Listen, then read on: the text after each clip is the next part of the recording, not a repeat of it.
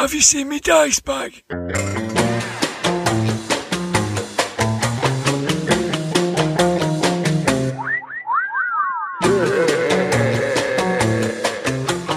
Grognard Files.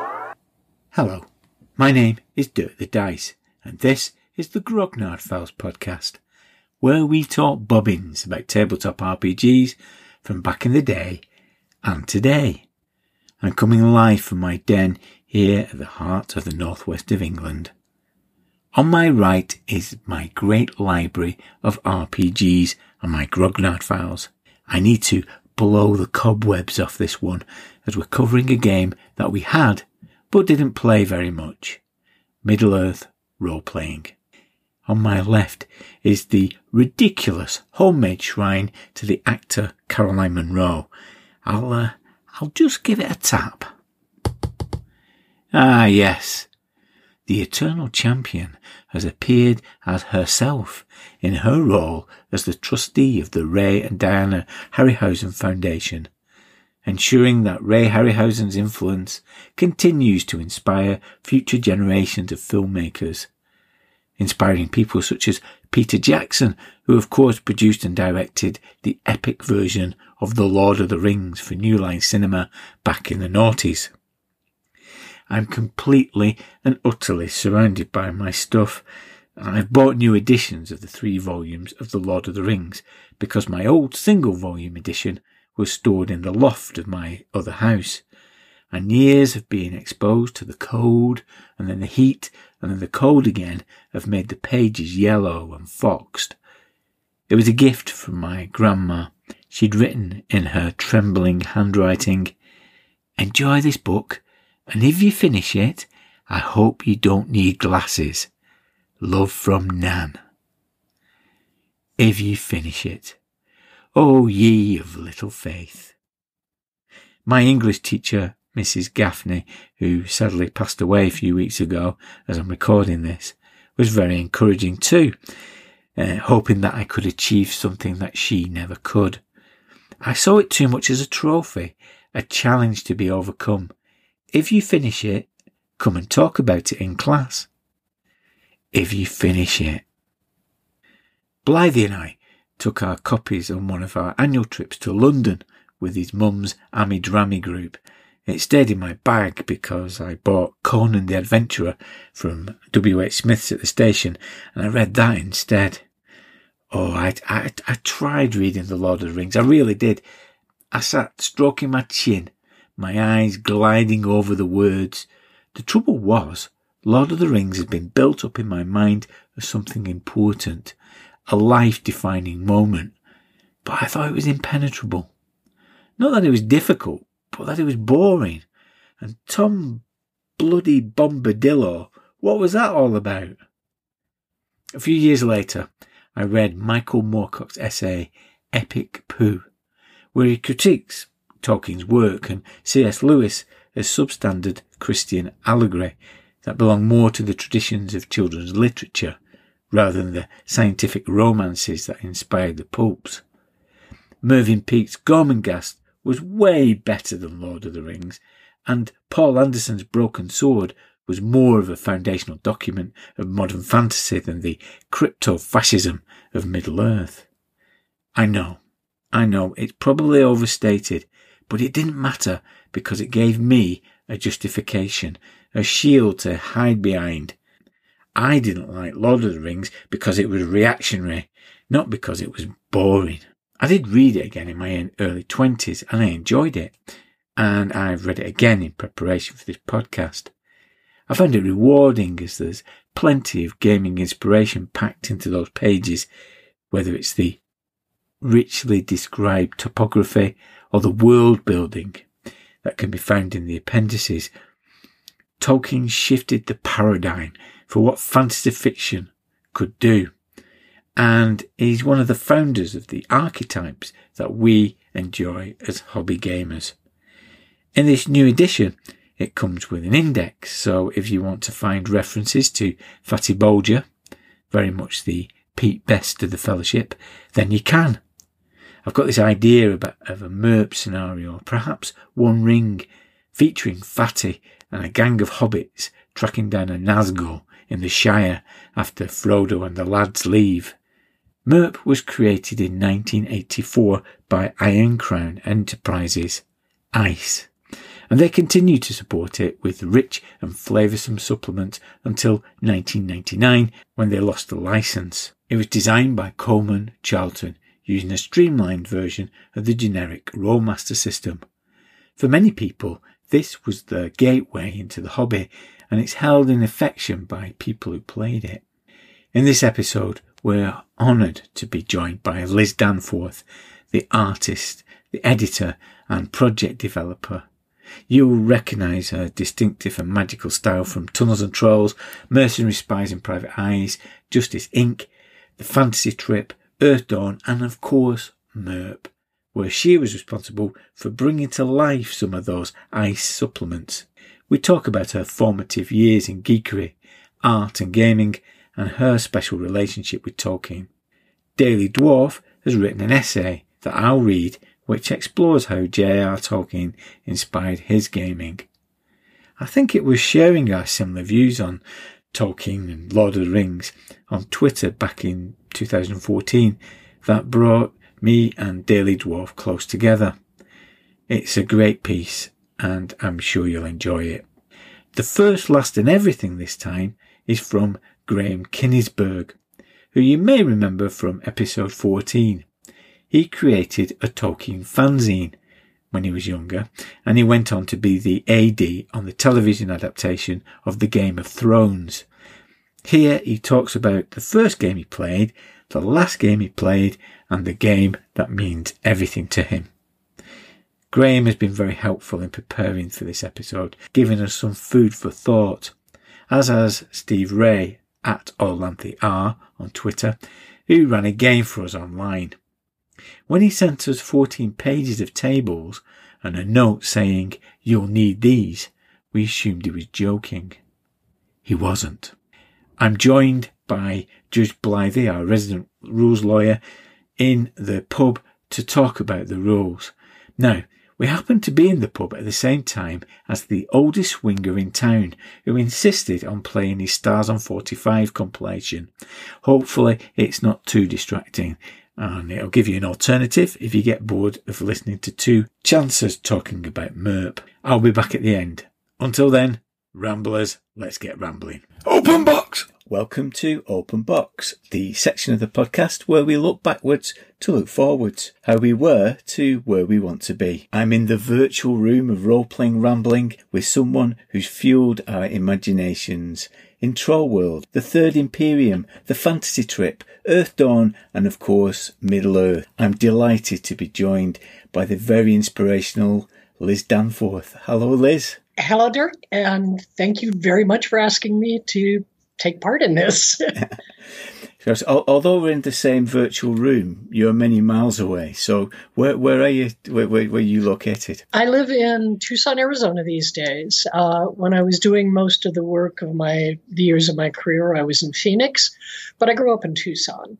And when I had a chance to move back here a dozen years ago or so, I took the opportunity to come back to Tucson, and the mountains look the way I expect them to look, and the city feels still like home to me, so I'm pretty happy here. And do you work from home? Is that your I do. base? Yeah. I work full-time as a freelancer now. When I came back, I was working for the Tucson Public Library. I'd been working part-time many years for the Phoenix Public Library. I was always a paraprofessional, so I could work a lot of hours. If I didn't have much work, it gave me the opportunity to take a ton of time off because I had no benefit. That meant there were other paraprofessionals who could pick up my hours. And as a consequence, actually, a lot of the paraprofessionals then were writers, artists, musicians. It gave a huge creative boost to the local community because it gave us something to even out the ups and downs of being a freelancer financially. But it also gave us the freedom to say, excuse me, I'm going to work for the next 3 months on Crusaders of Kazan while I'm developing the Tunnels and Trolls computer game,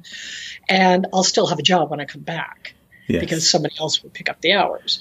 Or if things were slow, I could work 39 and a half hours. You know, there were discussions about whether this was abusing us because We had no benefits. We had no, pensions of any kind. We had no health care, of course, this being America. But it did give me the freedom I needed. When I came to Tucson, I was still working as a paraprofessional, which means that I have a bachelor's degree. I actually have a master's in library work, but my position was a paraprofessional one. They were pickier about how much time I could take away. I would get 2 weeks vacation total out of the whole year, and that wasn't enough time to be able to go to conventions. And I went full-time freelance because that's really what makes me happy. I was going quietly insane when I was trying to do freelancing just in my spare time. I could not do it. And going to full-time freelance is a financial gamble all the time. Yeah. But I'm a hell of a lot happier. And what's a normal day when you're doing freelance? Everything is different. Mm-hmm. Absolutely everything is different. My usual work day, I would say, is I'm a very early riser, so I get up anywhere between 4:30 and 5:30 in the morning. And that is my most creative time. Often, even before I get out of bed, I'll get an idea, or I'll have something I'll go, oh, that's what I want to work on. Or, here's a bit of dialogue and writing or something. The dog doesn't get fed till like 7, so I have a little time, mess around on the art table or sit down at the computer or something. Every other day or so, I try and go to the gym. I used to be extremely heavy and had bariatric surgery a couple of years ago, and that gave me a quality of life improvement that is unmatched. Getting the weight off and then getting the knee repaired within 6 months of each other, 8 months of each other, that enabled me to go back to being the person I used to be. Mm-hmm. And I saw Bear Peters for the first time a few months ago, and he said, "You peeled back 20 years. And I said, yes, I did. And I'm really glad. So going to the gym is an important part of keeping myself healthy. So do you have to go spend a proportion of your time looking for work, or does work come to you? So how do the commissions come in? It has varied over the years. Back in the 90s, and I would say in the late 80s and 90s, I had more work than I could possibly do. And I had steady, consistent clients. I had GDW asking me to do Traveler. I had Iron Crown asking me to do Middle Earth. I had WotC asking me to do Magic. And I had all the work I could possibly want, and I knew I could continue. I knew there would always be work the next day. As soon as I finished something, there would be something else on the agenda. Nowadays, that has changed. I have a lot more private commissions. I don't have very many consistent long-term clients, which makes me uneasy, but so far it's been working out. I don't have a lot of consistent regular business clients who I can count on month to month. I am doing a lot of Magic Fest events for Channel Fireball, Magic the Gathering events, essentially, where I go and I sign cards and I do sketches and talk to people. I get a lot of commissions that way. Some of them are small, some of them are large. Periodically, older clients pop up out of nowhere. Mark Miller will say, "Hey, are you available? Can you do some drawings?" Steve Jackson, when he got the rights back for Fantasy Trip, that was exactly it. It was a case of, you were my first art commission ever, and I'd like to revisit the counters with the bell bottoms for Fantasy Trip. And I said, yeah, you betcha. I draw very differently nowadays, and I know how to draw feet so that I don't have to do bell bottoms, which is why I did them in the first place, because I couldn't draw little feet on the counters. But I also have Patreon, which, thank you, also lets me do things that I might not be able to do otherwise.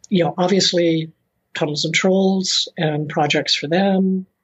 I do whatever comes across my plate. I will sometimes turn down projects, either because they're going to take too long, or I can't get them on my agenda, or they don't inspire me for a little bit. I mean, for a long time, I had a sign on my wall that said, "Freelancers never say no." Now I replace that sign with "no crap jobs." Okay.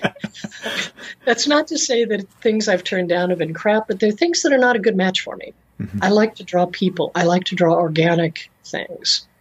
And when people ask me to draw something that's mainly architecture, good match for me. And you mentioned those Fantasy Trip little counters, and I think even though they're very tiny, you have a very distinctive line that you can always tell that it's a Liz Danforth painting or Liz Danforth drawing. How did that style develop? And are you professionally trained, or is it? No, I am almost entirely self-taught. I always drew as a kid. My whole family did art. My dad was a weekend painter and taught me a little bit about sculpture. My mom was a crafter of all kinds. So, hook latch rugs and embroidery and, all of the fiber arts like crochet and embroidery and all stuff like that. And knitting I learned.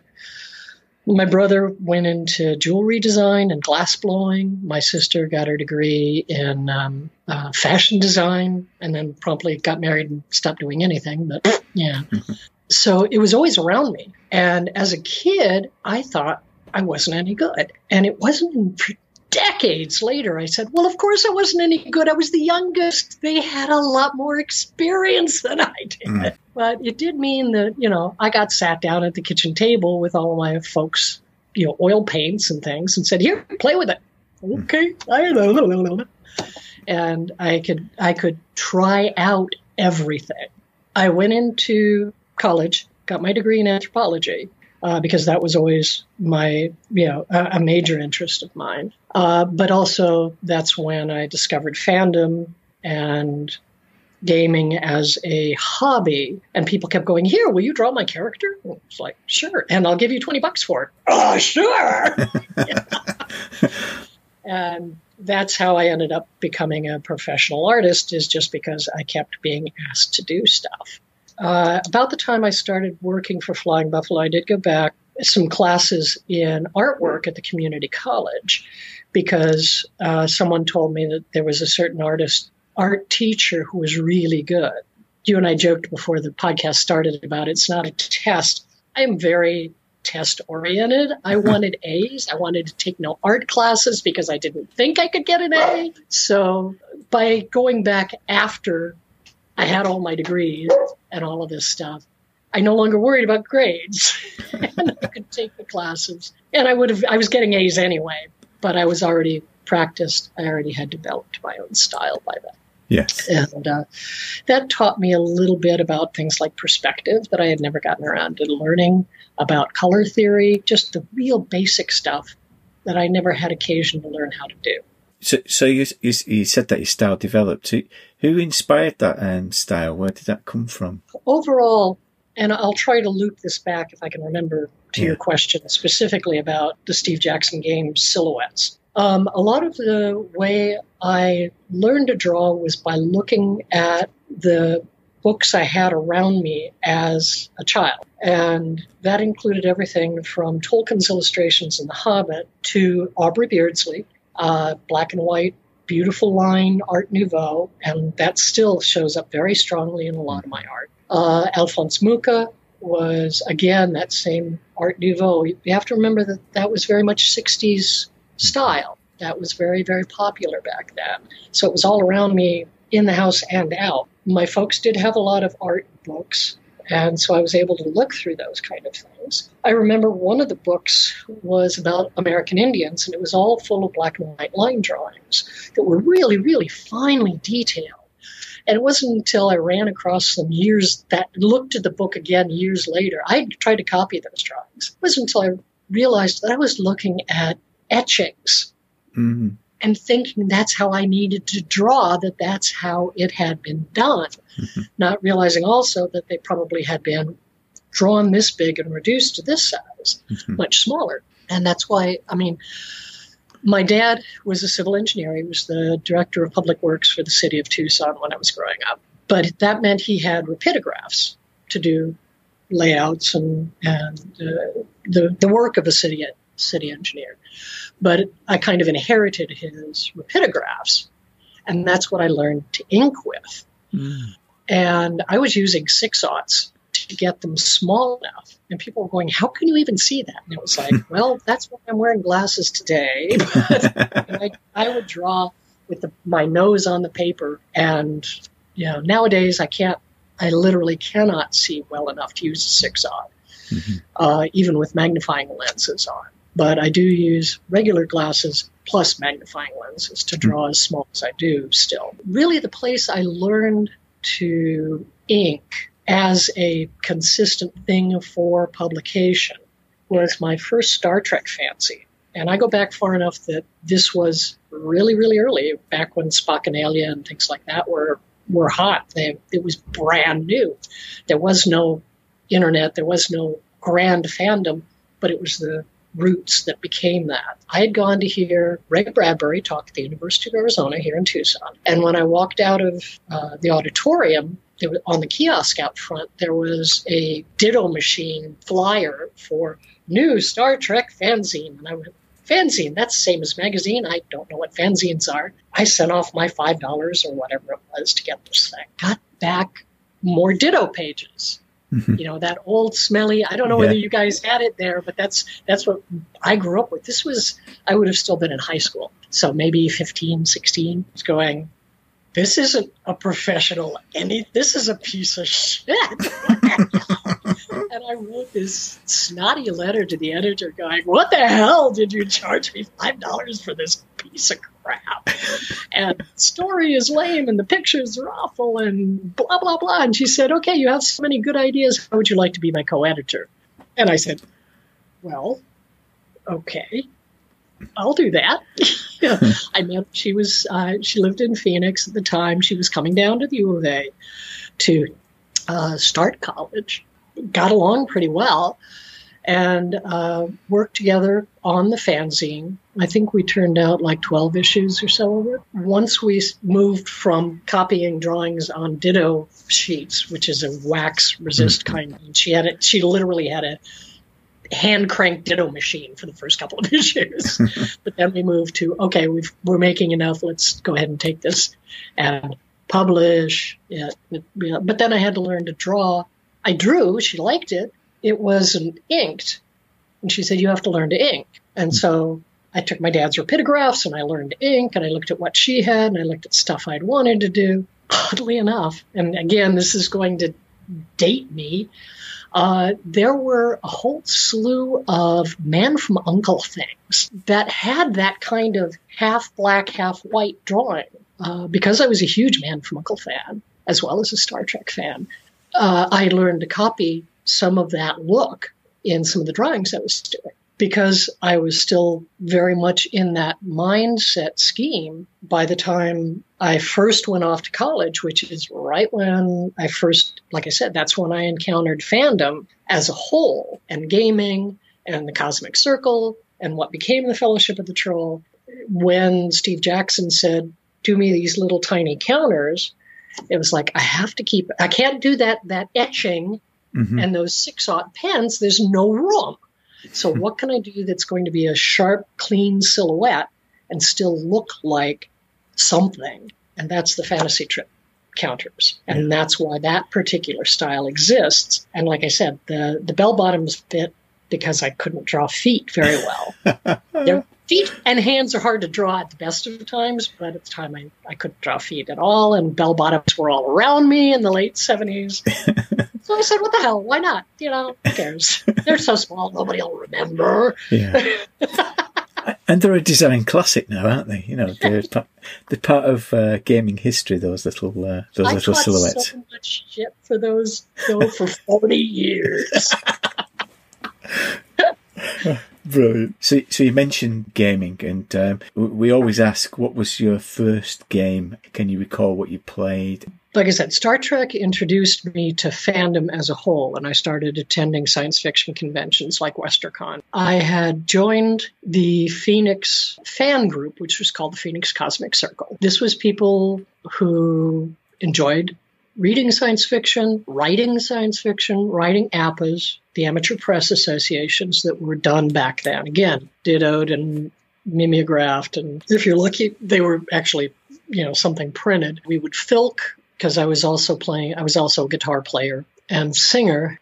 Over in the corner, there was a pack of proto-gamers. And I put it that way because gaming wasn't seen as a hobby thing outside of, those Napoleonic people who are all weird, jackboot fandom. It was Steve McAllister, Bear Peters, Ken St. Andre, Chuck Dewey, a couple of others who would move in and out. They were playing Risk and Regatta and Diplomacy. And because Ken was in the mix, they were doing alternate versions. They were doing things like Hyborian Diplomacy. So he would make a map of Hyboria because he was a big Conan and REH fan, and we would play that. And that was my first introduction to hobby gaming. I grew up in a family that played games, so that I moved into that crowd pretty easily. And I wasn't treated differently for being female. There were other women playing. I wasn't dating any of them, so it wasn't like, oh, you're my girlfriend, come play with me. It was just, we're all fans. We're all here together. Here's interesting things to do that we're all meeting up on Friday nights to have something to do together. Mm-hmm. And, sometimes I'd be working on an APA, sometimes I'd be drawing, sometimes we would be talking about the writer group, and other times I'd be over in the corner playing games. That crowd is where Ken St. Andre formed when he, came across his early edition of Dungeons and Dragons and said, it's too complicated. I want to make my own, and did his own thing. I didn't see that very first edition. Rob Carver was part of that group too, and Rob did the drawings for him. We were all headed to a WesterCon that year, Western Science Fiction Convention. I think it was probably LA. All of us were broke, poor college-age kids. Steve McAllister had a gigantic white panel van. He was one of the older ones among us, so he actually had a vehicle, and we were going to drive over from Phoenix to Los Angeles. So we all crowded in the van together. Ken and Bear and everybody else was talking about, hey, we've got this game. We'll play this in the evenings if we're not attending a panel or doing what you do at a convention. And that was my introduction to TNT. And what do you remember of that? My first real recollection of playing the game was after we had returned home. I think we were over at Beatty and Hildy Arthur's house. Ken was running something, and I was looking at the weapons list and going, I don't know what any of these weapons are. Having some of them explained to me, I think it was Bear who he had a spare copy of Arms and Armor of All Ages and All Times. Huge, fat volume that Ken had relied on heavily to create that first weapons chart. And he said, I've got a spare copy here, you take it. And that enabled me then to draw all the different things over the years because I could refer back to all of those. And then, of course, I've got tons of other weapons. And now I know the difference between, a Manipole and a Guisarme, But back then, I didn't know a Shamshir from a Jambia. Yeah. I think a lot of us have been educated from your drawings of the weapons in TNT. That's probably the first time I saw a Curie. I remember I think it was in City of Terrors, I was trying to draw one of each of the bows that were listed as possible. And I had to put out for research on the docu because I didn't know what it was. I didn't know it was a repeating crossbow. Yeah. Or what the hell. I knew it was repeating crossbow because that's the way it was written, but I had no idea what it looked like, and it didn't make any immediate sense to me about how a crossbow would be mechanized that way. Yeah. But eventually somebody said, oh, it's here. And I was like, oh, okay, cool. Then I could draw it. So as well as gaming and your art and fandom, I know that you're also a voracious reader and particularly Tolkien, because this podcast is all about MERP and about Tolkien. So talk about what influence Tolkien's had on you on your life. Tolkien made me literate. My folks read science fiction and fantasy as part and parcel of what they read. They weren't fans, and they didn't read exclusively this, but it was just part of everything they read. And somehow or another, my folks had come across the early British editions of The Hobbit and Lord of the Rings. My first recollection of understanding printed words, my mother was reading me The Hobbit. And I can remember the picture of, Tolkien's drawing of Hobbiton on the left-hand side of the page, and her hand tracking over the dark lines on the other page. And every time she hit this certain shape, she said "the," and that was my Helen Keller cup water moment of literacy. I literally learned to read from The Hobbit. And for many years I said, that can't possibly be a correct memory. I've invented that somehow. Doubly so when I found that the hardback edition that I have was dated publication when I was in like third grade. And I read before first grade. So I said, this can't be right. But then close to the end of her life, it occurred to me to simply ask her. I said, this is what I remember. Could it have been true? She said, yeah, I read you The Hobbit as a kid, and it's possible. And the reason your books are more recent is that your sister's boyfriend took the 1953 edition. So they had an early edition. That's what she would have been reading to me then. And so I think that literally Tolkien is how I learned to become literate. It was many years before I was able to read Lord of the Rings. I kept trying because I loved The Hobbit and I read it a bunch once I was able to read for myself. But of course, it's a lot more mature of a book. But I've read it, I can't think how many times. And especially when I was doing all the work for Middle-earth, they would make some reference to something, and it was like, okay, I need to go back and reread this. Because you asked earlier on about how you get assignments. With Middle-earth, I would usually get at least a description. They did a lot that was not canon. There was, maybe it would be nothing but a name or just even a reference. The Nazgul aren't named except for a couple of them. So I would go through and get the feel, the internalized feeling of Middle-earth back if I felt I was losing track. Find little bits and pieces of things to put into the artwork and go, okay, this detail will bring this alive. This will be an Easter egg for someone who has read the books and paid attention. I mean, on Twitter, one of our listeners, Per, has been urging me to do a MERP episode. And week by week, he's been showing some of the arts that appeared in those. And I know at the time you were saying that you feel that that's some of your best work. Yeah. And why do you feel that's interesting? Well, because I have such a deep connection, and because Tolkien changed the world, changed our world. I know people who are geeks and fans who have never read the books and have no desire to. But they're few and far between, and even they understand what a hobbit is, and even they understand the impact what he wrote had on all of us. Sometimes for better or worse. There's an awful lot of very derivative stuff, but it's hard to read a fantasy nowadays in which you don't have elves and dwarves, and the elves and the dwarves argue with each other. And, why is that? Well, that's because that's what Tolkien did. Mm-hmm. And, we are getting away from that being the only thing available. And I love to see the variety and the diversity and the much wider reach that we're getting nowadays.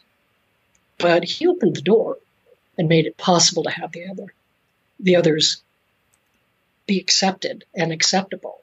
So it was very special to be able to do real licensed stuff and not say, oh, well, this is just a skinny guy with Spock ears. No, this is Legolas. Okay. I could draw characters I had lived with my whole life. And I wanted to do justice to it. So I really pulled out all the stops pretty much every time.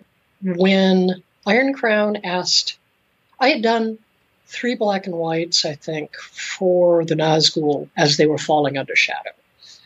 I did Kamul, Witch King, and I can't remember which, I think of Vatha as black and white illustrations in there, but I hadn't done all of them. And the art director at the time, and I can't remember, I think it was Jessica Negrin, said, we want to use those and we want to colorize them for the computer card game, or for the card game. And I said, no, I will use those as my original drawings, and please give me the rest of the 9.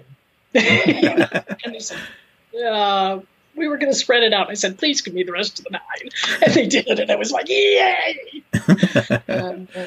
Getting to do those, using the original sketches, or the original black and whites as my models, and then doing all the rest of them.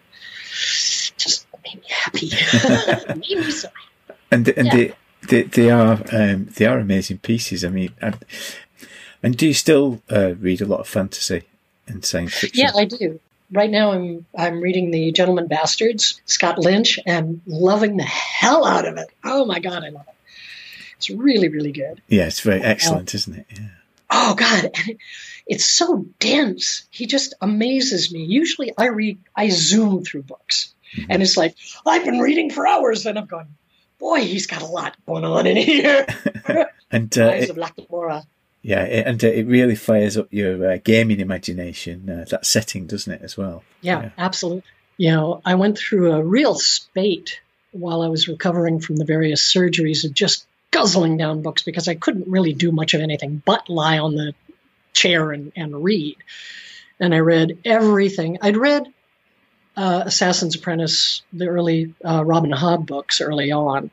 But this time I said, wait, I missed out. I started missing Tawny Man and a lot of this stuff. So I went back and reread the entire, everything she had written. Was super impressed with that. And I know that obviously you've moved and you perhaps don't have your gaming group that you have, but I know from speaking to you that you play World of Warcraft, and you've mentioned that before. So tell us about that, because that's not something I've never been drawn into. So try and get me evangelized, get me on board. Well, I won't, because if I was going to evangelize someone, I would have evangelized Bear Peters years ago. And he said very succinctly and very correctly, I can't talk a dragon out of its gold, so I don't want to play. Okay, so I get it. For me, who I play with makes as much difference as what I'm playing. And I've made friends in WoW. I've played since vanilla. I played for 15 years shortly after launch.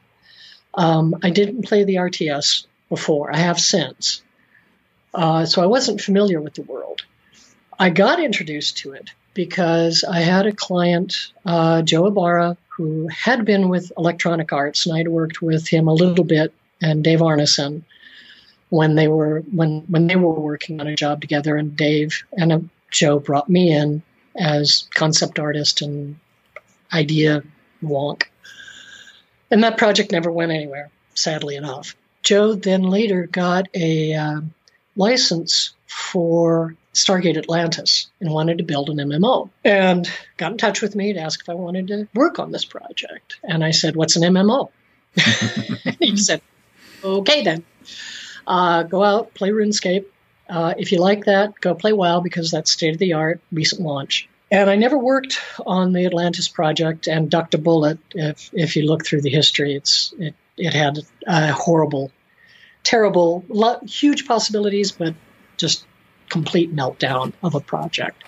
I went into WoW going, oh, well, I'll explore this a little and I'll learn how MMOs work, and then I'll be able to work in the industry for doing this kind of thing. And I'm still learning every day, 15 years later. It is, and I also learned that I did not want to work for the industry. I don't want to work 80 hours a week. Thank you very much when launches. So I've done some computer game work, but for a long time, when I bought it, my concept of who played video games was entirely built on the bad press that was happening at the time. Mm-hmm. So I walked into Best Buy and said, I want to buy this game for my son. But I knew I couldn't say I was buying it for me, a middle-aged female. Hell no. And I played it, and at the very beginning, I went way out of my way to obscure the fact that I was female in any way, shape, or form. I didn't let anybody know. People who knew me in person, of course. And I was trying like Bear or Steve McAllister. I played for about a year and a half with Steve because he did like it, the idea. Met other people that, they would see that I was wearing, as I am now, a WoW T-shirt. Border Alliance. It was like, both.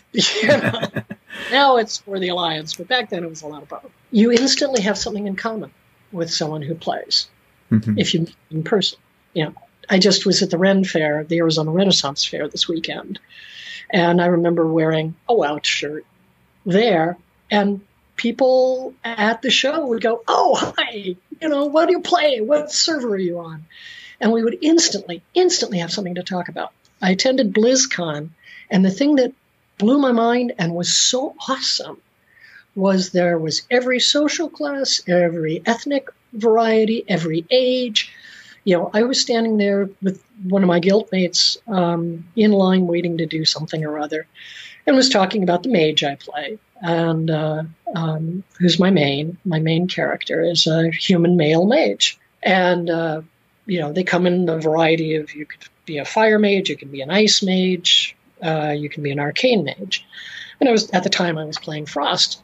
And there was a 15-year-old girl behind me going, "Oh, yeah, I play that." And we instantly could talk. Mm-hmm. I mean, total strangers, instantly had plenty to converse about, and then could carry on to a conversation and connect beyond that. Many of the people I play with nowadays are people I've originally met in-game and then consequently met in person.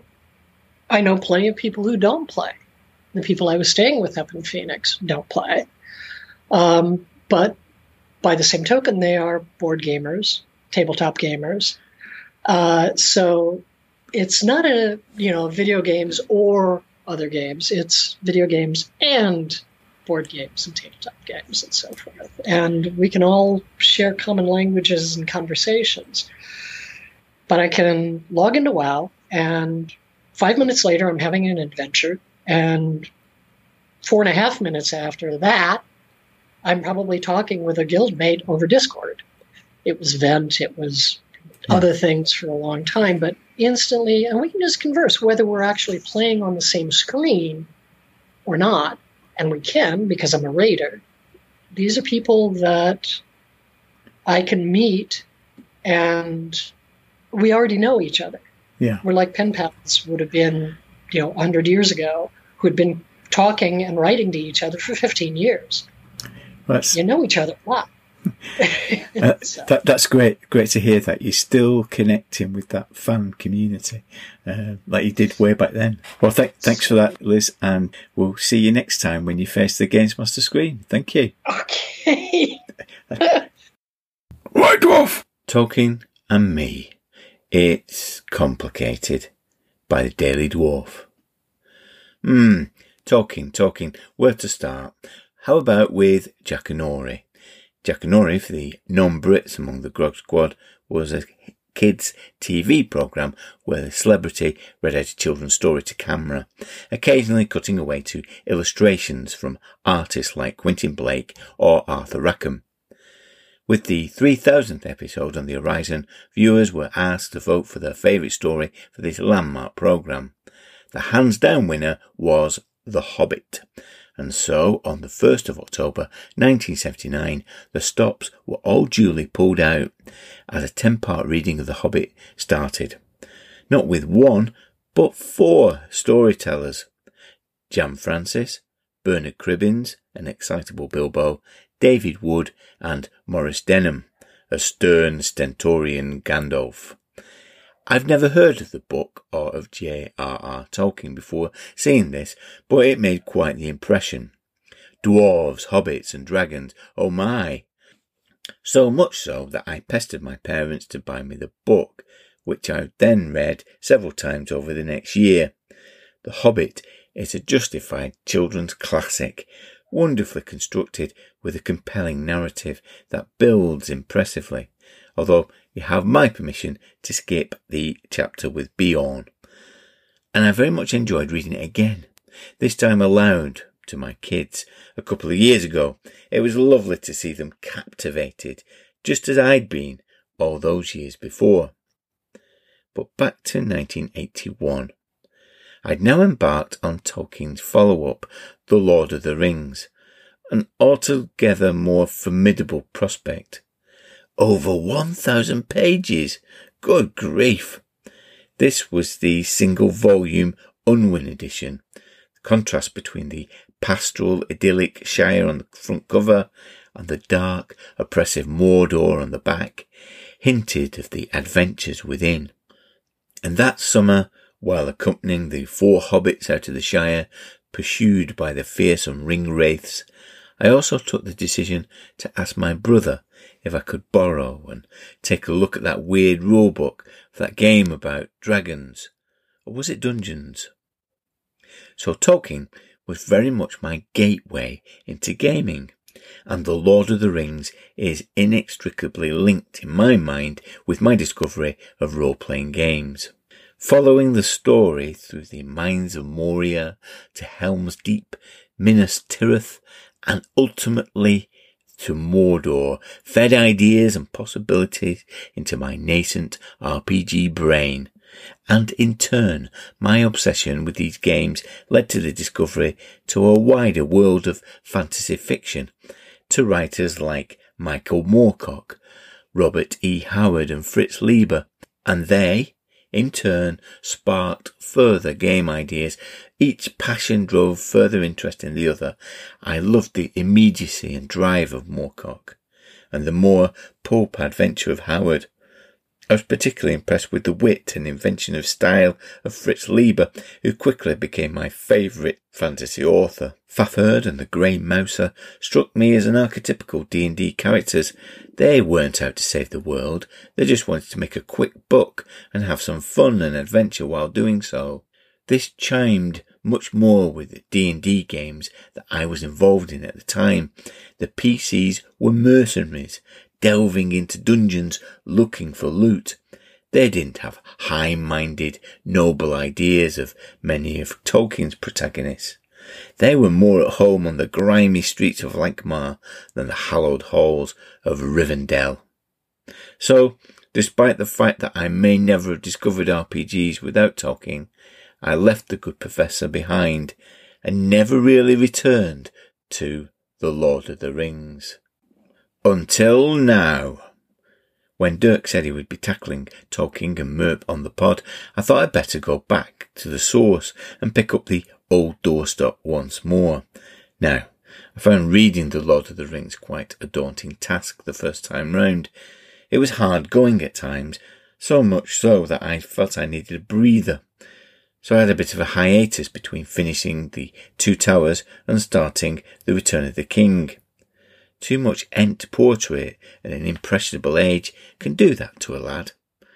The prospect of tackling it once more was no less daunting. Rather than read the whole thing again, I decided on a match-of-the-day style, edited highlights approach. I'd read a couple of the exposition-heavy chapters, The Shadow of the Past and The Council of Elrond, to maximise my exposure to the plot and then concentrate on the bits I'd remembered as particularly exciting from my first reading. This would enable me to sidestep all the whimsy at the beginning involving mushroom farms, and not to mention old Tom Bombadil, merry dolling his way around the forest like an unholy love child of David Bellamy and Pam Ayres. Instead, I could once again walk into the haunted halls of Moria, creep into Mordor, at the mercy of Shelob the Great, and thrill to the siege of Minas Tirith and the Battle of Pelennor Fields. I got a bit distracted at time, reading the Dino Files, a collection of the original flesh strips from 2000 AD, took precedence for a while, but I made it through. So, what did I learn? Well, as it turned out, there was a good deal to enjoy. Perhaps what came across more than anything is, unsurprisingly, Professor Tolkien's love of language. He simply delighted in it. At best, he used it marvellously to conjure the atmosphere, as in this description of Moria. All about them, as they lay, hung the darkness, hollow and immense. They were oppressed by the loneliness and vastness of the Dovin halls and endlessly branching stairs and passages.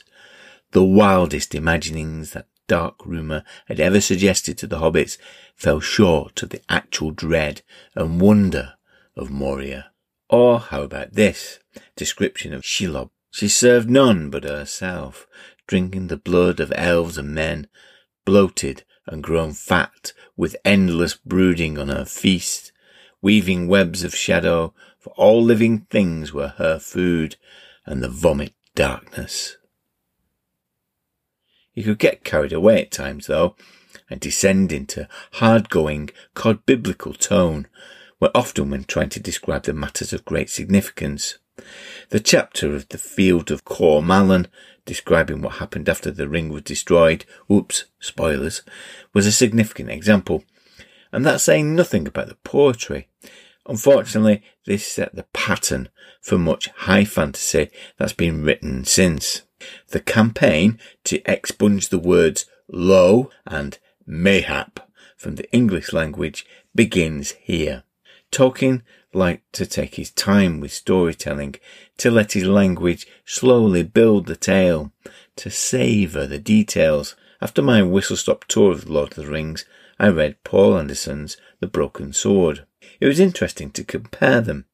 Both were significantly influenced by Norse myths, but Tolkien's languorous approach was in sharp contrast to Anderson's, for whom the pace of the plot was key.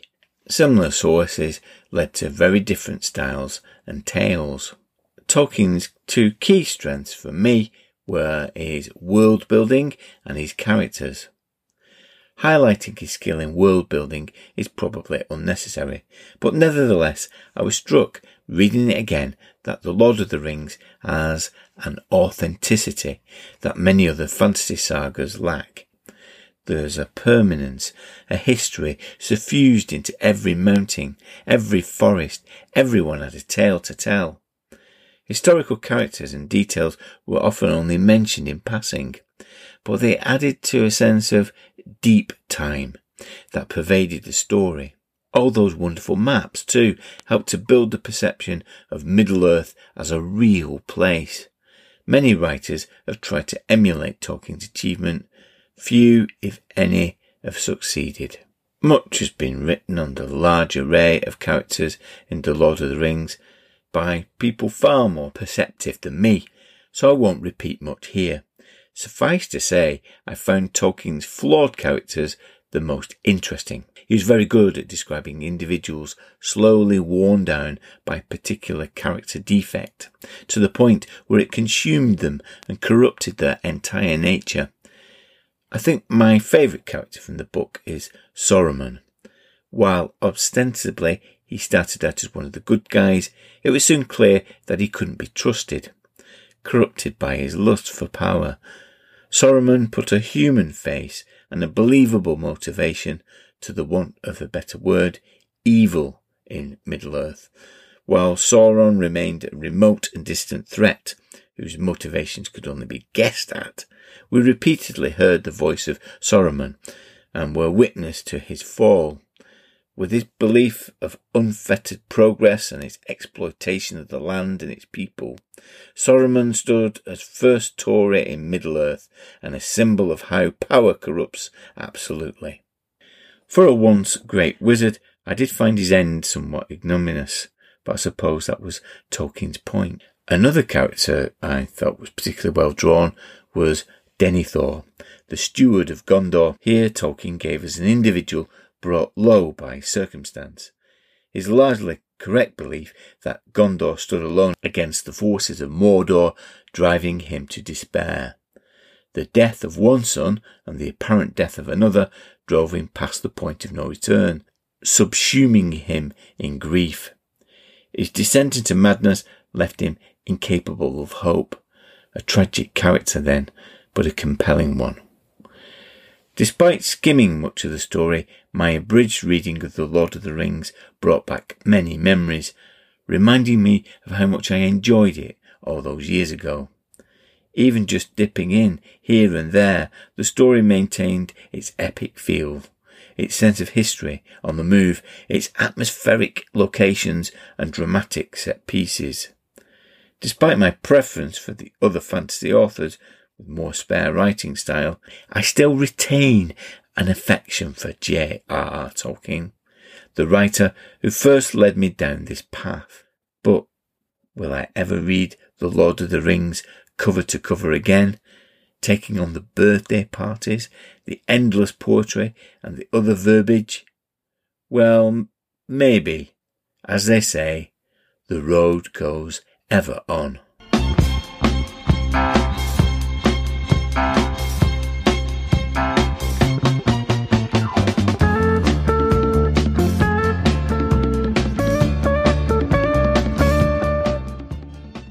Hi, my name is Graham Kinniber, sometimes known as Kinny Graham, on various social media and gaming forums, and I've been asked by Dirt to provide you with my first, last and everything in RPGs.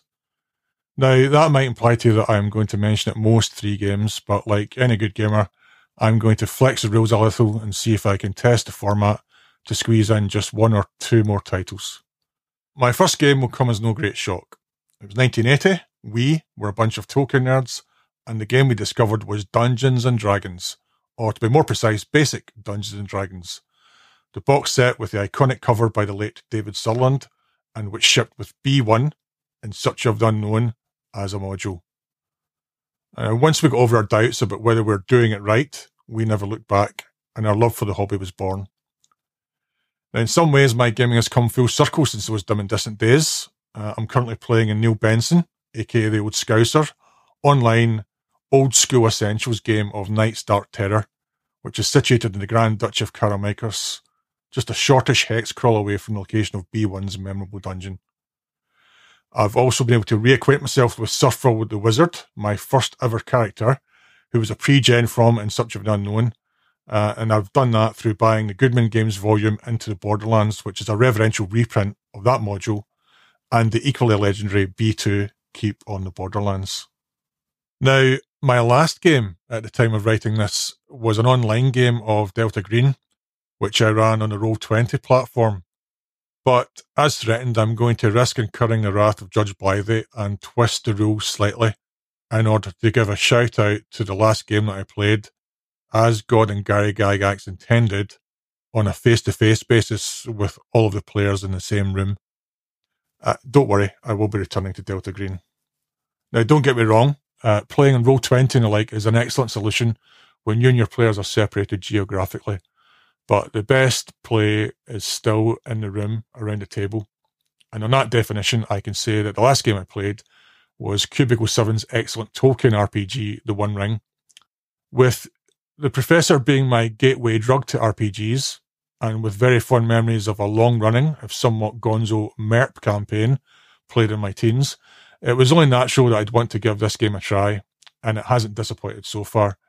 I've twice been able to run Gareth Hanrahan's excellent Old Bones and Skin scenario from the Bree sourcebook, once with some fellow Grog Squadders on our memorable #One Ring road trip weekend, and more recently at home with some friends old and new, one of whom was the Dungeon Master on that aforementioned first D&D foray into the In Search of the Unknown module back in 1980. Now, if Tolkien was my first literary love when it came to the realms of the fantastical, then my second was most definitely H.P. Lovecraft, which brings me to my everything in gaming, Call of Cthulhu. My late Uncle Jerry, a lifelong fan of fantasy and science fiction, gave me my first Lovecraft paperback a mere 3 or 4 months prior to our group discovering the first edition of what was then, believe it or not, a new thing in gaming. I was hooked on both the fiction and the RPG from the off, and I'm repeatedly drawn back to its near-perfect gaming blend of real and fragile characters facing occult mysteries, ancient maddening lore, and unspeakable cosmic horrors. The game has resulted in a plethora of amazing material, from legendary campaigns such as Mask of Nyarlathotep, right through to whole new games such as Trail of Cthulhu. And if I didn't love the game enough, it was taken to new levels of excellence by the creation of Delta Green, first a setting for Call of Cthulhu, and a separate role-playing game line in its own right. This takes Call of Cthulhu's already great elements and filters it through a further lens of modern conspiracy theories, the pre- and post-millennial zeitgeist, and some of the best and most fiendishly inventive horror writing you'll find anywhere in gaming.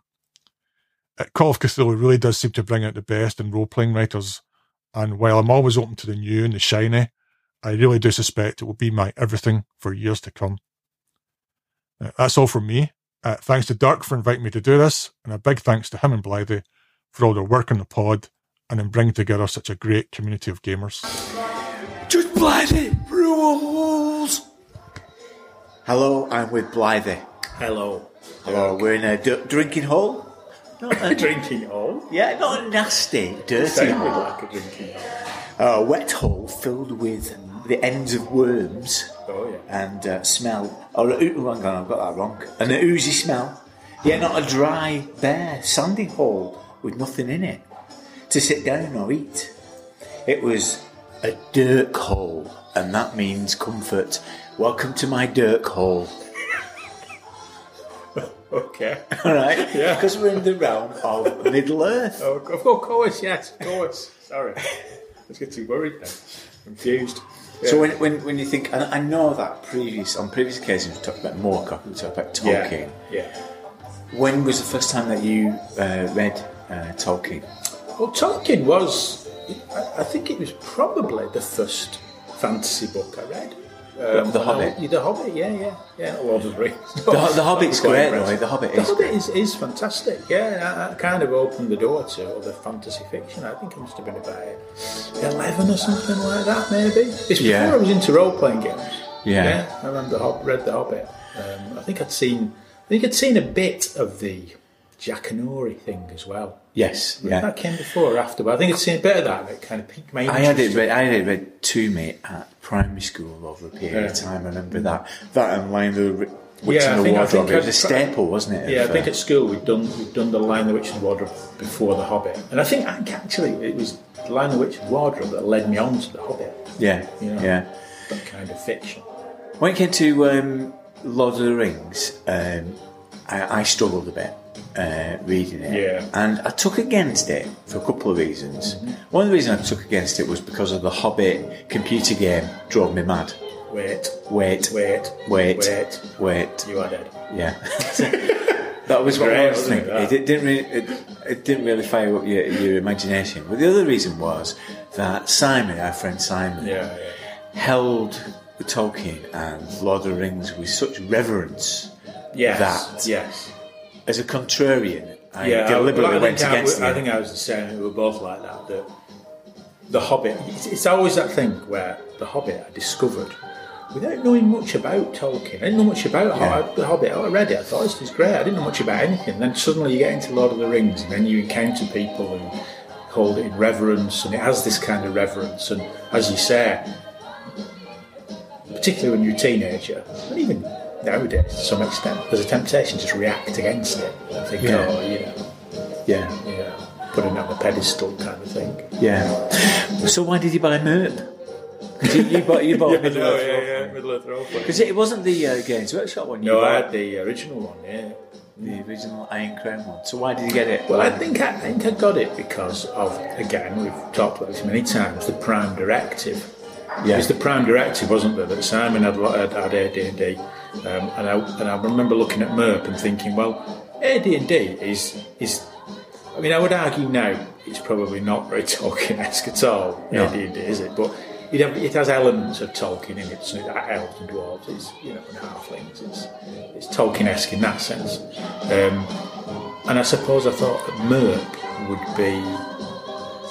would get around the Prime Directive in that it was a fantasy game that would be a bit like D&D. Yeah. And actually, it is a bit like D&D, and that's the trouble with it. In the end, that's part of the problem. Yeah. But, we might come on to that. But I remember playing it. because it was one of those games where we did it around the dining room table. Yeah. It was held in reverence. It was given the due reverence that it deserved. Yes, because it was Lord of the Rings. Tolkien, you're getting a dining room table experience. Yeah. Mr. Lovecraft, you're getting the coffee table. In Dirk's room. Yeah. Stormbringer, you're getting, sat on the end of your bed. Sat on the end of my arm, you're sitting in the beanbag. Yeah. Like a Melnibonian prince in a beanbag. Yeah. I'm sure they have beanbags, Melnibonian princes. Whereas, I'm sure they have. I'm sure they have. Imra was full of them. Filled with what? What would it be filled with? There wouldn't be polystyrene bits, would it? Be like, fingernails of slaves. The eyeballs of turbot or something like that. Eyeballs of barbarians from Og or something. Anyway. But, we did it around the dining room table at my mum and dad's house. And I think Simon played it. Yeah, I remember him being he was very keen to play it. Very keen to play it, and he was very solemn. Solemn. And the only thing I remember about it, and you might have a more recollection. No. Do you not? No. Not really. It was set around Brie, because did you have that Brie supplement? I got the Brie supplement. Yeah, I did. Yeah. And it set around Brie, and I seem to remember being attacked by orcs. Of course. And I think one of our characters died. in that encounter. Yeah, I think it might have done because the critical table, the injuries in critical tables are quite savage and brutal. Yeah. You get a high roll, you can have your head taken clean off. Yeah. I seem to remember that it kind of disrupted things because we got into the mood of Brie and being these characters, and we had this conflict, and it actually ended very quickly. Yeah. We've recently played it again, haven't we? Online with Steve Ray. Yeah. It was good fun. I enjoyed it. It came back to me that my experience of MERP, revisiting MERP, kind of quite odd, because of all the games that we've looked at over the podcast, there's a lot of games that we played back in the day that we're very familiar with, and so when you look at the rules again, you're already familiar with it, so it seems like an old friend. You know, we've talked about Dungeon Master's Guide and what a mess that is, but it didn't feel like a mess when I revisited it because, well, I'm familiar with it. It's never really gone away, whereas MERP has gone away. So when I looked at it again, it's a bit like one of those, it's a bit like Doctor Who, you know, when he meets one of his old selves. Oh, yeah. And he doesn't quite like it or understand why he's behaving in a particular way. Yeah. It felt like that. So John Pertwee meeting Patrick Troughton. Yeah, pull that flute away. Yeah, what are you doing with that whistle? Look at you with your ruffled shirts. Anyway, but it felt a bit like that because when I looked at the rules again, after all these years, I thought, what did I see in this? Yeah. It's a bit bonkers. Yeah. It's convoluted, it's complicated, it's endless tables. Yeah. It's such a convoluted system. There's more tables than IKEA, isn't there? There is more tables than IKEA. And the thing is, it's one of those, if I looked at it now, if I went to drive-through or Amazon and had a quick look on the old, look preview thing, I'd think, nah, move on. What the hell's that? Yeah. But obviously, back in the day, I didn't think that. I read it and thought, yeah, all seems reasonable, to the point where we're actually going to play this. Yeah. It was a strange experience, of looking back at it, which I've not, all the other games we've looked at, I've not really had that experience. No. Because they've either seemed quite good, and you thought, oh, that's quite a good game, or they're familiar, whereas MERP is unfamiliar. I'd forgotten it. Yeah. But equally, it's a bit bonkers. Yeah. Yeah. Let's have a look at these rules in a bit of detail then. So we've got the usual format. What are the 3 highlights you want to look at? And then we'll look at the duff stuff. So first of all, what's your first one? Can we not do 3 duff things in one highlight? We're not doing the way around. That's not the format. Well, I suppose the races in it are interesting because that's the, as we may go on to discuss in a moment, that really is the only bit of Tolkien in it. That's the only bit of the rules that feels Tolkien-esque, isn't it? When I've been looking at it recently, that's the thing that struck me. There's nothing really in the core rulebook to fire you up about Middle of Earth. The only thing there is like the background to the different races, isn't it? And monsters. Yeah. And that's very perfunctory, very thorough, but not very imaginative. Yeah, it's like a list of facts about races. Who they get on with, who they don't get on with, what they think. But that's the only bit that feels. The rest of it could be any fantasy game, couldn't it? Yeah, could be any fantasy game. Yeah, bolted on. But they do a good job of the races and giving you that insight. But I suppose that's a highlight of sorts. Yes, because it's the only bit that feels Tolkien-esque. Yeah. The character creation I found a bit tricky because I had to go at doing it as we were doing the research for this, and obviously it's counterintuitive to my basic role-playing brain. Yeah. Because although it uses a D100, it's not really a percentile system, is it? No, it's a bit weird. It's a roll high system. You roll a D100 and then you add a load of bonuses that you may or may not have. And then you subtract certain penalties that you may or may not have. And then you look on a table for a result. That's it. That's essentially how it all works one way or another. There's a table for everything, isn't there? So using your skills, depending on your race and on your occupation, you can increase it in increments of 5, can't you? Yeah. And I put it on Twitter, this couch sheet that I did, and someone said, I think you'll find you're not supposed to accumulate the bonuses. They're supposed to come separately. And I thought, oh, God. Yeah, right. Yeah. But that's the problem with Tolkien, isn't it? That's the problem with Tolkien. It attracts people like that. It attracts people like that. Yeah. But yeah, it is the only thing that makes it Middle-earth, isn't it? Really, the characters that you play, because there's very little.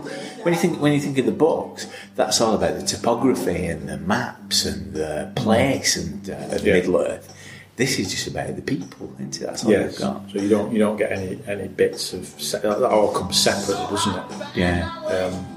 And they're odd in a way because the supplements for it, the Brie supplement, the Brie one.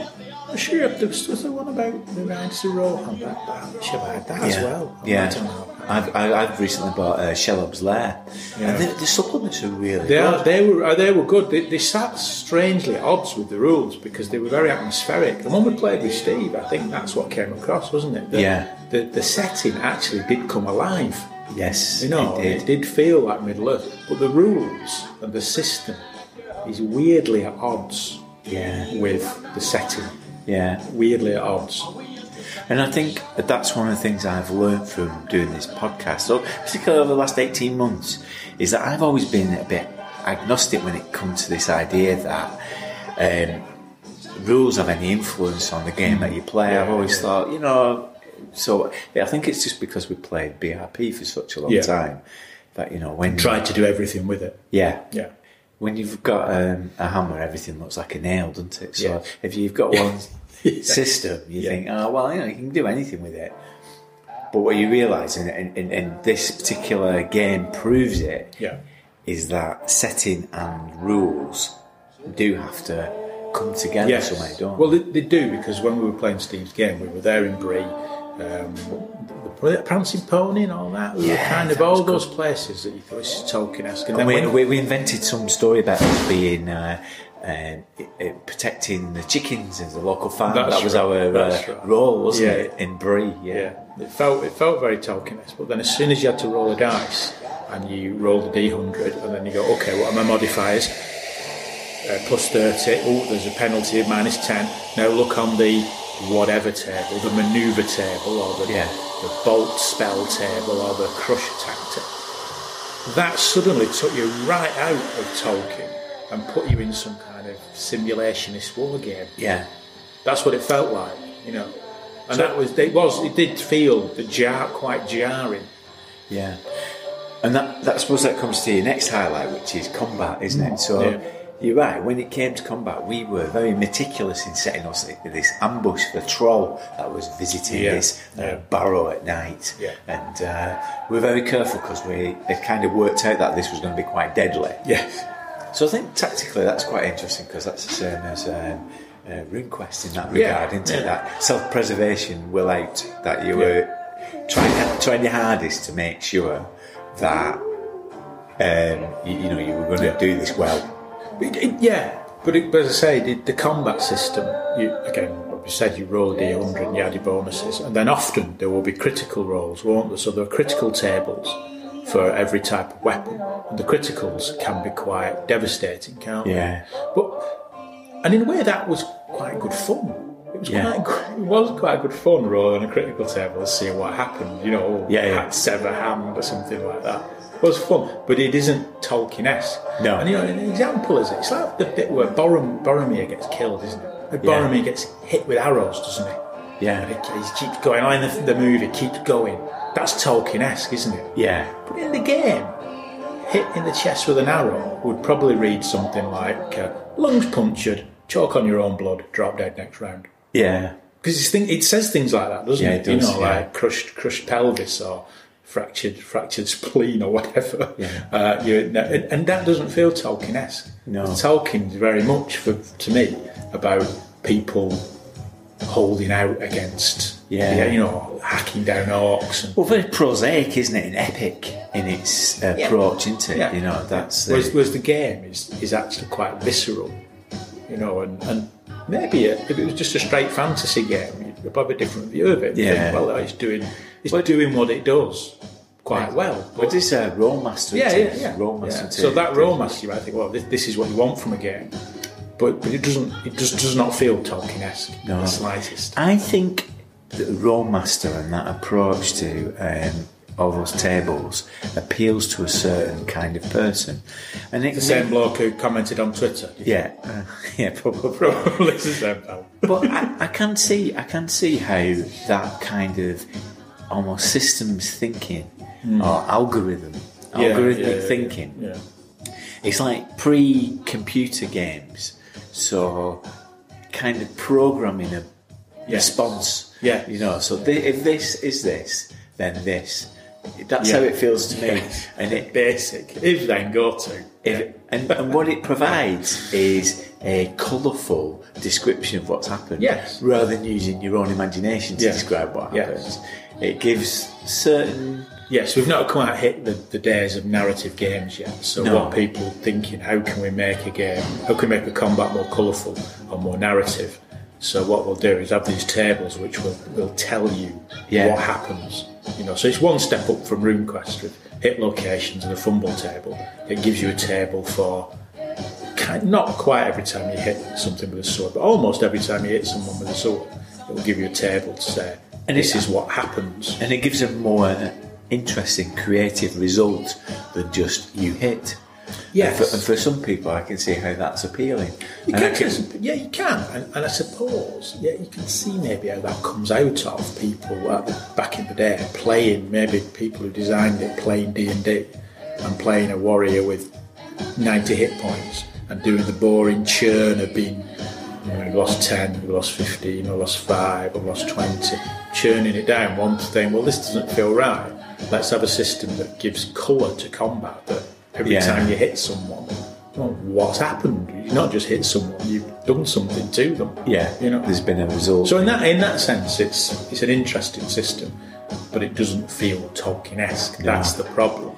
And it's also it is cumbersome as well. I mean, it was fun playing it with Steve. We all had a good laugh every time we had to roll on the table. It was like it was like a drum roll. Yes. Oh, here we go. Crush critical. What's going to happen now? And after you'd found the table. But that was the problem. It is cumbersome. You can't get around that. No. It's a cumbersome system having to look for it. And you need somebody who is like Steve, who's able to create the narrative, be loose enough, but also be patient enough to actually let the rules work. I don't think I'm that. I know what you mean. If you've got an impatience about, but if you've got like a degree of impatience, that I think me and you are a bit like that. Kind of want pace and are a bit impatient. It could be a frustrating game because you're thinking almost like I should know all this. I should be able to know exactly what's happening. And what's going to happen to you at that moment, rather than leaf through some tables to find out. Yeah. So it'd be remiss of us not to look at the magic, because that's one of your favourite areas of expertise. It's my favourite area of a game. Because why are you playing a fantasy game if you're not interested in magic? That's why I would say to people. Yeah. And Tolkien-esque magic is a particular form of magic, isn't it? It is. And again, the magic system, I quite like it because it breaks it down into little schools of magic. Not only schools, but spheres. Water magic, fire magic, that kind of thing. And then gives you a list of relevant spells or detection, essence spells and that kind of thing, doesn't it? That's how it works. So it's not a bad magic system at all. It's as clunky as the rest of it, but it's not bad. But at the risk of repeating myself, it's not Tolkien-esque. No. I mean, there is a fireball spell in there. And a firebolt, and electricity. My elf had an electricity bolt, and it just feels like there's none of that in Tolkien, is there? No. I mean, the magic in Tolkien is quite subtle and mysterious, isn't it? You don't get wizards casting lightning bolts. You don't get wizards casting lightning bolts on people, do you? It's almost a bit like I always remember the article in White Dwarf, the Mines of Moria. Where what they did in that, when they give you the pre-gens, I think they made Gandalf more like a cleric, didn't they? Because they said the magic in more like cleric or druidic magic rather than proper full-on polymorph self-teleport, There's not. But in MERP, there is a bit of that, isn't there, which, doesn't fit. Doesn't fit with Tolkien, to my mind. No. Again, you use the tables, don't you, for the results? Yes. And I thought this is where it worked quite interesting, because one of the things you did an electricity bolt on this troll, didn't you? Yes. And you rolled quite low. I did a bit of a duff roll, yeah. And his hair stood on end. That's right, yeah. And it was hilarious. It was funny, because it's funny because you wouldn't necessarily think of it. Yeah, you wouldn't come up with that, would you? You'd think, that's good. Yeah. So I think overall, what we're saying is it's a clunky system. It is a clunky system. You can unpick, you can understand why it feels of its time, doesn't it? As you said, you can understand why. And you can perhaps understand what the people who designed it were trying to do. Yeah. Like you say, give you a kind of fill narrative via mechanics. Yeah. So roll some dice, roll on some tables, and that will then put into the story an event. Yes. Within combat, an event of sorts. It's that, isn't it? Rather than saying, powered by the apocalypse, roll 9 or more. You've done it. 7 to 8. Yeah. You've done it. But you have to come up with what that means. There's none of that. It's a strange thing, because it did make me want to look at it again, look at Rollmaster. I think I liked it a bit more than you did, which is unusual, because it is a more rules-driven system. Yeah. But I found something attractive about this idea of, I suppose, going back to that Hobbit Spectrum game thing, where like preordained results and seeing what would happen. I'd quite like to have another go at it, really. Yeah. I like the setting as well. I think I'm attracted to looking at some of the new ones, for example, One Ring and some of those new adaptations, because I've always veered away from Middle Earth, because I've never liked its portentousness, the idea that everything is so operatic and writ large. I've read the books again, and my favourite chapter after reading those 1,000-odd pages. So the last one? It's the penultimate one. Is it? Because you're almost near the end. Yeah.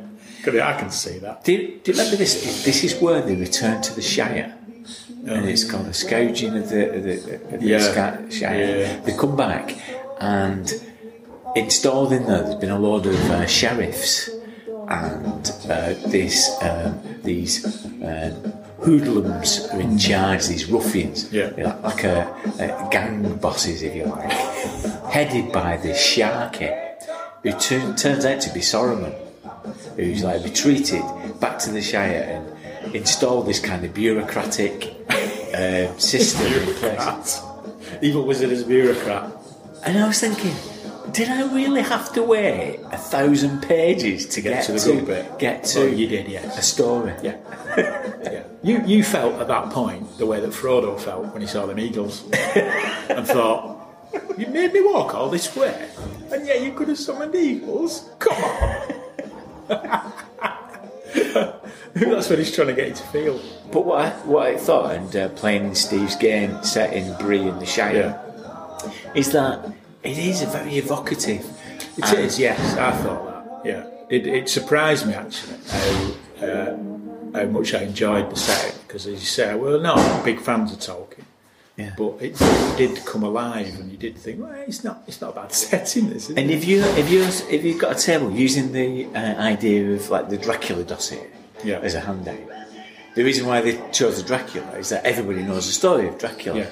So even if you've not read the book, you know the general gist. And it's the same with Lord of the Rings, isn't it? If I set a load of people, noobs, around the table and say, "You've seen Lord of the Rings? We're in the Shire." Yes. You live in England. It's the Shire. Yes, that's what it is. Yes. Yeah. So there is something very appealing about it, and that idea that there are ancient folk stories behind every single tree or every single artifact that you pick up. I think it's quite appealing. You're a convert. I am a convert. We're a convert. You know me, I have like flashes of impulses and interest, and I've got myself into Tolkien, but I'm not sure that the Rollmaster MERP is the way to deliver it. No, I don't think it is really. It doesn't sit right. It's a valiant effort, you know. Yeah. And in itself, it's an interesting system. But as once you stick it into Middle Earth, it doesn't feel doesn't sit quite right. I don't think that's the problem. Well, thanks a lot for your consultancy in this corner. It's been a bit noisy. We've got some Beatles playing in the background. Yes, well, I said there was no worms, but I didn't promise there wouldn't be Beatles in my dirt hall. Hey, there you go. I'm going to leave Middle Earth now. Go back to the Young Kingdoms for however long. Goodbye. Goodbye. Thing is, I like The Scouring of the Shire. It's the most action-packed chapter, where there's personal threat and things are done at a more individualistic perspective. However, it turns out that people read it as a satire of post-war Britain, with the officious bureaucratic orders of Sharkey representing Attlee's Labour government programme. It's a blooming minefield. Thanks to Graham for his contribution, and he would like to thank Ron Abernethy from the Sunnyside podcast show for his assistance in the recording. There's more to come from Daily Dwarf in part 2, as he'll be looking at how MERP appeared in White Dwarf. Next time, Liz returns to face the Games Master screen, and we look in detail at some of her career highlights, including the reunion of the Fellowship of the Troll and her distinctive approach to monster design. We'll be entering the Groggle Box, looking at Ralph Batsky's Lord of the Rings film. At the time of releasing this, February 2020, Appendix N Book Club have coincidentally released their episode on The Return of the King, and they offer a perspective that I had not previously considered about the movies. Make sure you check it out. If you haven't had enough of me talking rubbish, I was the guest on the Anchor podcast, Local Ludus, parping on about kit bashing in Gamma World and Savage World's Strontium Dog. As Liz said, for me, it's important who you play with as what you play. And isn't that a real truth? And you'll have a chance to play with some great people at Virtual Grog Meet, which is taking place for patrons of the podcast on the 17th and 18th of April. If it's your first time online or you're a hardened professional, then please come along and play. We're grateful to everyone who listens, to patrons, old and new, and those coming and going for the support that they've given us over the years. We have enhanced a few things on Patreon this time, so we hope that you'll support us. Thanks to the new patrons that have joined the Grog Squad as honorary members of the Armchair Adventurers Club in December and January. So here we go. Sitting on the comfy chair level, there is Jeff Fishwick, Chris Robinson, Justin Woodman, Jesse Reisman, Mark Willoughby, Christian Scott, Michael Kerwin and Mark Turnage. Thank you to you all. Someone who's added a fancy poof to their armchair is Craig Shepherd. Kick back, Craig. Thank you. At the sofa so good level, I like to roll on a table, relevant to the subject under discussion.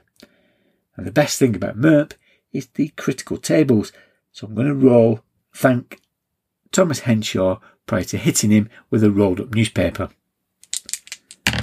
Oh, I've rolled big, 88, which added to my mods means that I get 110.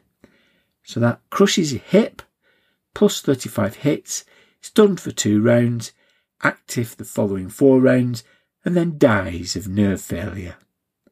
Thanks, Thomas. Adding one of those fancy rugs around his chair, you know, like those your mum put around the toilet in the 70s, is Dr. RPG himself, Ian Griffiths. Going in for a grapple. Okay. That's 73. Added to my mods gives me 90. So got a vicious hold around his neck, knocked out, sprained neck, and minus 60 to activity. There you go. Throw a sickie on me. Thanks, Griff. There are more crits next time as a thanks to those who have joined in Feb. Right, I'm going to stick a loot on here for James, known on Twitter at Civil Shep. He stockpiles the grog pod for when he needs to stay up all night during lambing season. And no matter how bad your day's been, just think about where his hands are right now. Until next time, adios amigos.